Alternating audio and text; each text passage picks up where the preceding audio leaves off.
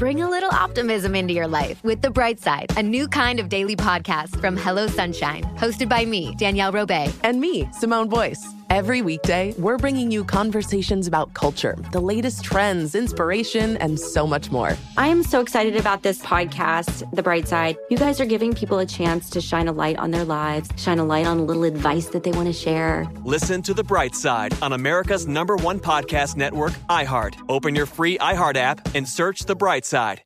Welcome to Noble Blood, a production of iHeartRadio and Aaron Mahnke. Listener discretion is advised. For just a moment, when Margot of Valois woke in the darkness to the sound of pounding on her door, she thought that it might be her new husband. They had been married just 4 days earlier. The ceremony was on a platform built outside of Notre Dame Cathedral, because her new husband was a Protestant heretic, a Huguenot, and he couldn't come inside for Mass. They had barely looked at each other through the entire ceremony, and they hadn't looked at each other afterwards, when he had gone off to begin the feastings and pantomimes and festivities of their wedding week, surrounded by his Huguenot friends. And she, Margot, had gone to sit in their palaces at the Louvre with her sister. The marriage hadn't been consummated yet. Her new husband, Henry of Navarre, probably assumed from her stony face at the ceremony that she wouldn't be willing in welcoming him to her bed. But he should have known that Margot was a girl who did her duty. That was the only reason why she was there in the first place, marrying a Protestant heretic at all. And so, 4 days after their wedding, when the festivities still raged on, when Margot woke to a knock at her door, she assumed, for a moment, that it was her husband. But the knocking became more frantic, and then there was the crying. Not the crying of a woman or child, but the full-throated weeping of a grown man, like a wounded animal. Then the shouting began, a stranger's voice screaming, "Please, Henry, please!" There was a stranger in the hallway shouting for her husband. Her husband wasn't there, but pulling her white nightdress close to her body, Margot opened the door. A man collapsed onto her, hugging her around the waist, sobbing into her stomach. When he fell away, she saw that her nightdress was painted with blood. Before she could react to the weeping man, Margot heard the clattering of heavy footsteps and turned to see 4 men, 4 archers, with their arrows poised for a deadly shot. They began to race up the hallway, no doubt looking for the man who was now cowering at her feet. The archers were in her house colors. They were royal soldiers, serving her brother, King Charles IX, and serving her mother, the formidable Catherine de' Medici. When the soldiers saw Margot, they lowered their weapons and gave brief bows. Their chests heaved with exhilaration. Their shirts were translucent with sweat. "This man is under my protection," Margot said. The wounded man began kissing her feet. The 4 soldiers hesitated for a moment, but then moved on, running back down the hall with their bows still strung. "It's okay," Margot said to the stranger, the bloody Huguenot. "You're safe, but please tell me what's happening." He didn't have to answer. At that very moment, the street outside Margot's window ignited with the sound of misery and death. The bells in the church had just rung 3 a.m, and that had been the signal to unleash a massacre on the Huguenots that had all arrived in Paris to celebrate the wedding of their leader to a princess of France. It's impossible to know how many lives were taken, but estimates put the death toll in Paris alone at 3,000. From there, things only got worse. What Catherine de' Medici and her son Charles IX unleashed in France was a monster that soon spiraled out of their control, far beyond what they had originally intended. But religious hatred isn't a weapon that can be harnessed with any control.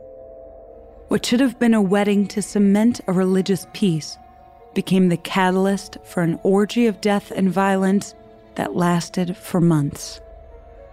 Young Margot Valois was caught between loyalty to her family and to her husband, and she watched at the center of a nation as it crumbled into chaos. I'm Dana Schwartz, and this is Noble Blood.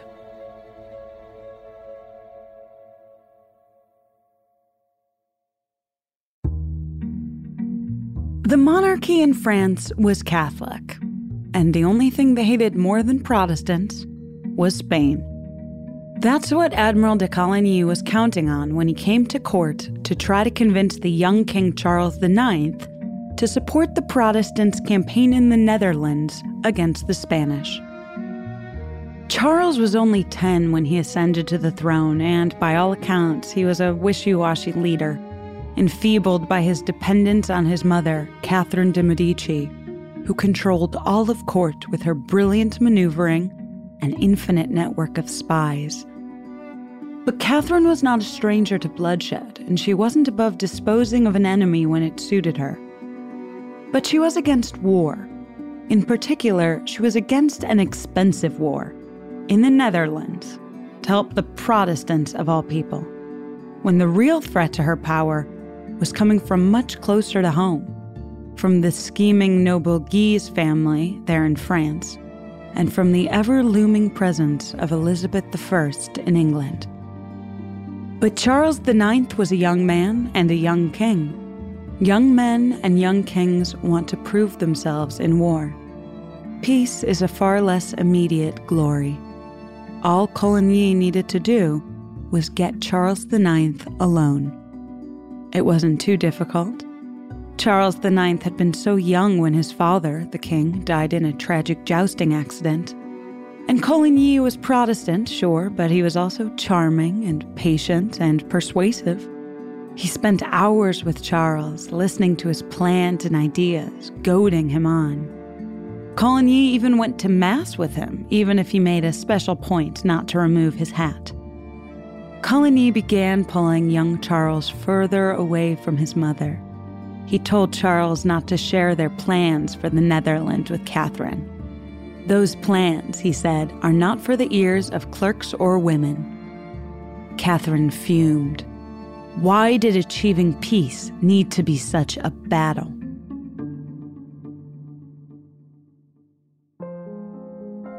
As a dowager queen, one of her most important remaining chess pieces was her daughter, Margot. 19-year-old Margot, celebrated as one of the most beautiful and cultured girls in the world, who spoke 4 languages with ease and impressed all who saw her with her wit and the way she danced as if she were gliding. The people loved her, and loved her even more when they heard that she was in love with the equally charming Duke of Guise, 2 shining, beautiful Catholic teenagers to represent the future of France. The people were thrilled. Except there was no way Catherine de' Medici would allow her daughter to marry a Guise. The Guise family was already too powerful, too threatening to her family line. When she found a love letter written from Margot to the Duke, she had Margot brutally beaten and her lover banished from court. He was forced to marry another woman. Margot would also be forced to marry a Protestant, which, for the devout young woman, was a fate worse than death. Henry of Navarre was the de facto leader of the French Protestants, or Huguenots, ever since the death of his mother, who died while finalizing marriage negotiations with Henry's future mother-in-law, Catherine de' Medici. The rumors were that Catherine had Henry's mother murdered with a pair of poison gloves. There were a few reasons Catherine de' Medici was forcing her daughter to marry the leader of an enemy faction. For one, the religious wars between the Catholics and the Huguenots had been raging in France for decades. A big wedding between a Catholic and a Protestant, assuming they could get the approval of the Pope, would be a massive symbolic gesture to signal a unified France. Henry was a high-ranking noble, King of Navarre, and not too far down the line for the throne of France himself. By marrying him, Margot would be uniting 2 major French houses, hers, the Valois, and his the Bourbons. All the better to face off against the third family, the Guises. And claiming Henry was also a defensive move. Rumor was that Coligny had sent an envoy to try to arrange a marriage between Henry and Queen Elizabeth I in England. Two important Protestant monarchs united? It was unthinkable. Henry would marry Margot. He would have to if he wanted any French support at all for that Protestant campaign in the Netherlands. Margot was one of the most cultured women in Europe, in the world. She was the sister to a king, the daughter of a king. But she was, above all, a daughter. And so her purpose was to serve as a pawn through a strategic marriage. But as it turned out, Margot was going to be more than just a pawn. She was going to be bait.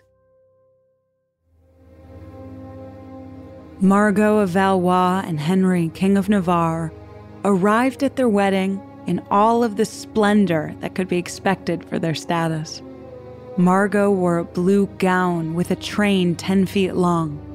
Henry was in a yellow cape embroidered with diamonds and pearls. The two of them, beautiful and 19 years old, glittered like gems themselves in the crowded Parisian street. The capital was filled with people. There were citizens who came from all over the country to see their beloved Margot married. There were protesters furious she wasn't marrying the dashing Duke of Guise that everyone knew she was secretly in love with. And Henry's followers, the Huguenots, came from all over as well, wearing their customary black and white, carrying bags heavy with armor and weaponry so they could go straight from the festivities in Paris to the battlefield against the Spanish in Flanders in the Netherlands. The marriage took place on a hastily erected wooden platform outside of Notre Dame Cathedral, out in the air where everyone could see. During the ceremony, when the bishop asked Margot if she took this man to be her lawfully wedded husband, she stood completely still, unmoving, unspeaking. Her brother, King Charles IX, was standing behind her. He forced her head down in a nod of assent. The wedding ceremony was complete. At least the ceremony that involved Henry was complete. Margot and the rest of her Catholic family went inside the cathedral for Catholic Mass, where the role of Margot's groom was symbolically occupied by Margot's brother, Anjou.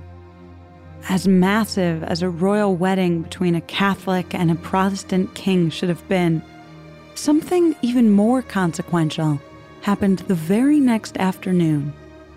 Admiral de Coligny, in Paris for the wedding, decided to take an afternoon walk. And while Coligny was walking, he happened to notice that a buckle on his shoe was undone. Coligny bent down to adjust his shoe when an arrow came whizzing past him, severing a finger and breaking his elbow. Had he not been bending down at that very moment, it would have hit him directly in the heart. The would-be assassin fled and went uncaptured. If you were to ask Catherine de' Medici, who is behind the failed assassination, she would tell you that no doubt it was the Guise family. After all, everyone knew the Guises had a long-held grudge against Coligny for personal reasons. They held Coligny responsible for the death of their family patriarch during one of the many religious wars that had plagued France over the decades. But maybe the Guise family had come to Catherine to inquire about a possible assassination of the admiral. And if they had, not saying they did, but if they had, well, why wouldn't she say yes? An assassination of Coligny would solve two of her problems at once. First, it would rid her of that pesky Protestant who had so much undue influence over her son. And since everyone knew the Guise family hated Coligny, everyone would assume they were the ones responsible for it. Win-win. But after the assassination failed, the Huguenots were furious. They had come into the city to celebrate a marriage meant to cement peace, only to suffer an assassination attempt on one of their most prominent leaders? It was a disgrace. Coligny went to King Charles IX himself in order to demand that he got to the bottom of it. Charles promised a full investigation and the full force of his justice, wherever it led. As it turns out, it led to his mother. When he came to her, Catherine de' Medici closed the doors of the meeting. The fact of the matter was, whoever planned the assassination attempt, the Huguenots were angry. And the Huguenots, ready to leave for battle, were armed. They were probably planning their revenge now, a plot to overthrow the monarchy, to kill the king, and put their own Henry of Navarre in charge. King Charles and his entire family was in danger. But there was one thing he could do, Catherine de' Medici cooed. He could strike a preemptive attack. She and her ministers had made up a list of all of the most prominent Huguenot officials, all in the city for the wedding. All they had to do was strike while they still had the advantage. The weak king weighed his options. He looked into the smiling faces of his mother and his brother and their advisors. And then he looked back down at the list. "Okay," King Charles IX said. "Kill them all."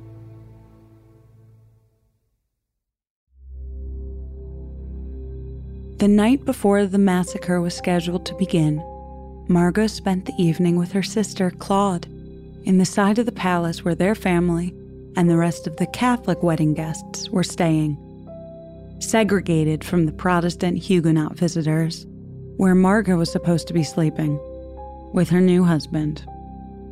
Since the wedding ceremony, Margot's new chambers were on the Huguenot side.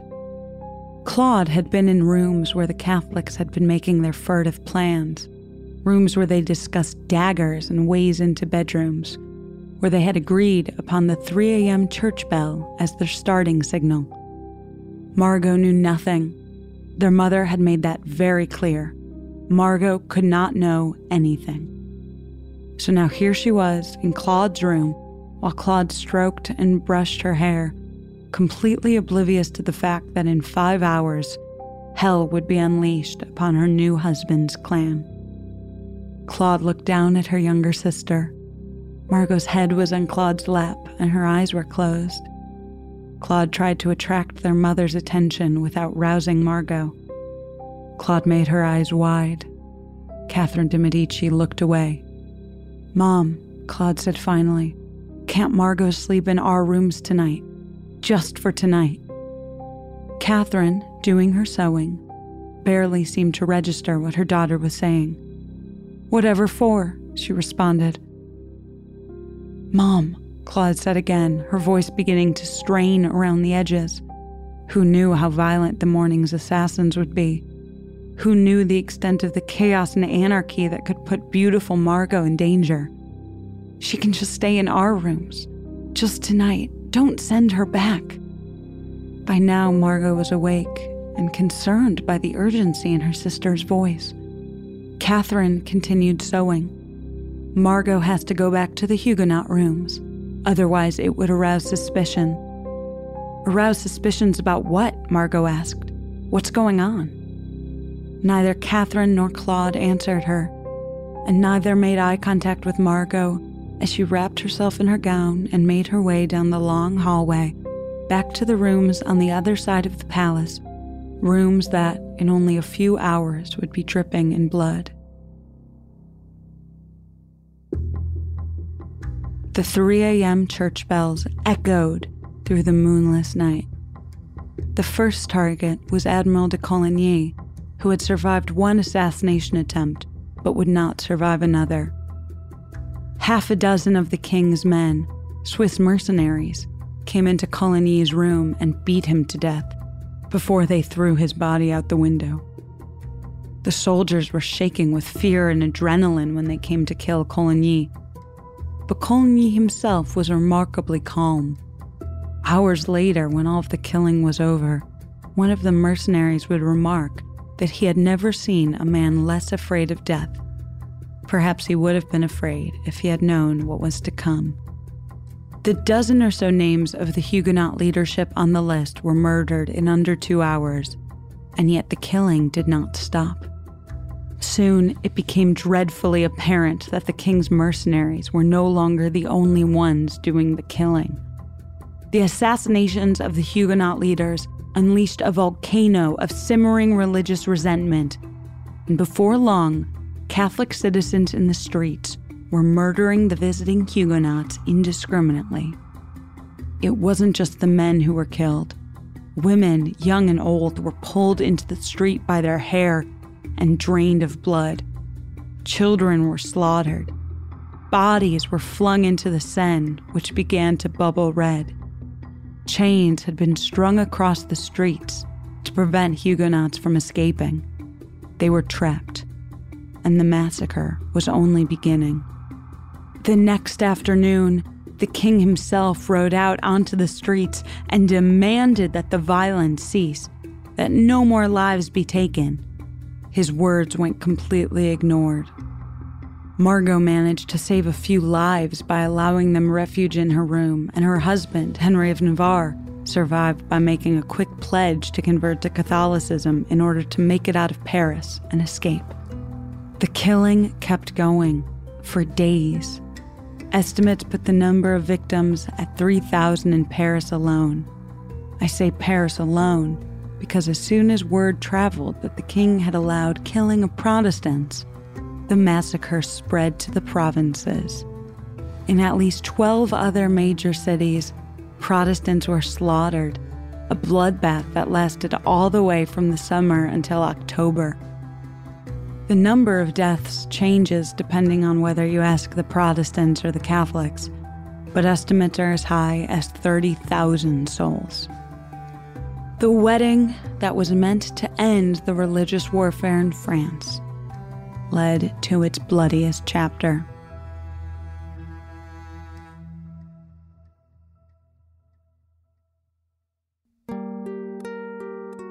That's the story of the St. Bartholomew's Day massacre.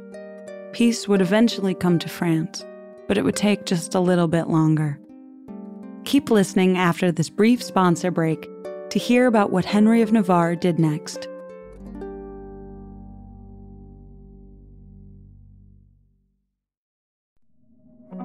Hey fam, I'm Simone Boyce. I'm Danielle Robay. And we're the hosts of The Bright Side, a daily podcast from Hello Sunshine that's guaranteed to light up your day. Every weekday, we bring you conversations with the culture makers who inspire us. Like our recent episode with Hollywood royalty Regina and Raina King. We talked about the creative power of women's relationships. I feel like, thank God for women, like, especially when it comes to Black women, the way we lean on our mothers, our grandmothers, our sisters, our friends. We're just each other's pulse. I mean, it's molecular, you know? Listen to The Bright Side from Hello Sunshine on the iHeartRadio app, Apple Podcasts, or wherever you get your podcasts. Summon your anticipation for an all-new season of our favorite Netflix series, Bridgerton. And with it, a new season of Bridgerton, the official podcast. I'm your host, Gabby Collins, and this season, we are bringing fans even deeper into the ton. Colin Bridgerton has returned from his travels abroad. Is betrothal written in the stars for the eligible bachelor? And meanwhile, the ton is reverberating with speculation of who holds Lady Whistledown's pen. We're discussing it all. And I sit down with Nicola Coughlan, Luke Newton, Shonda Rhimes, and more to offer an exclusive peek behind the scenes of each episode of the new season. Watch season 3 of the Shondaland series on Netflix May 16th. Then fall in love all over again by listening to Bridgerton, the official podcast on the iHeartRadio app, Apple Podcasts, or wherever you get your podcasts. New episodes drop starting May 2nd.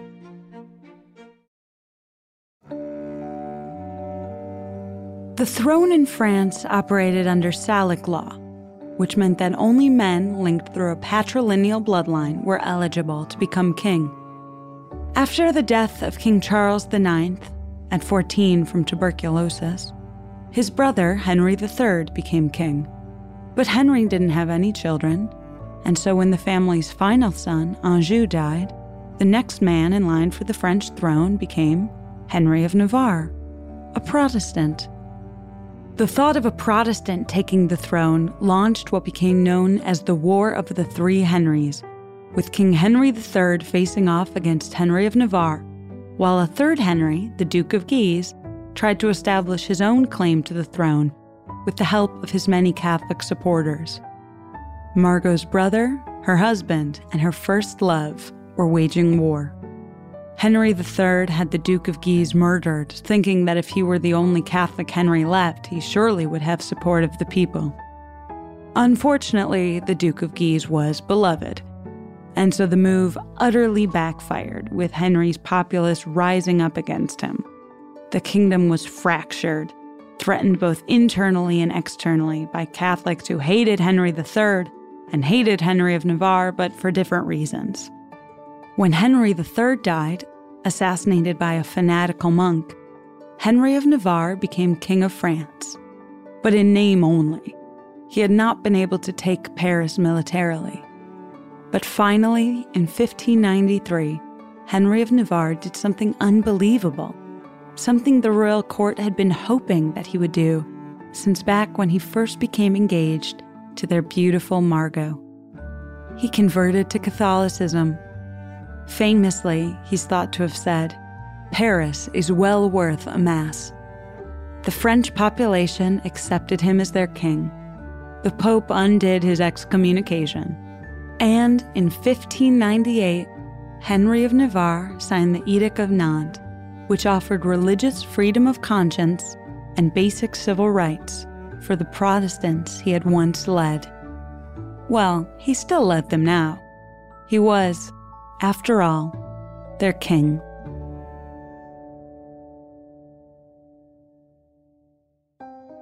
Noble Blood is a production of iHeartRadio and Aaron Mahnke. The show is written and hosted by Dana Schwartz and produced by Aaron Mahnke, Matt Frederick, Alex Williams, and Trevor Young. Noble Blood is on social media at Noble Blood Tales, and you can learn more about the show over at noblebloodtales.com. For more podcasts from iHeartRadio, visit the iHeartRadio app, Apple Podcasts, or wherever you listen to your favorite shows.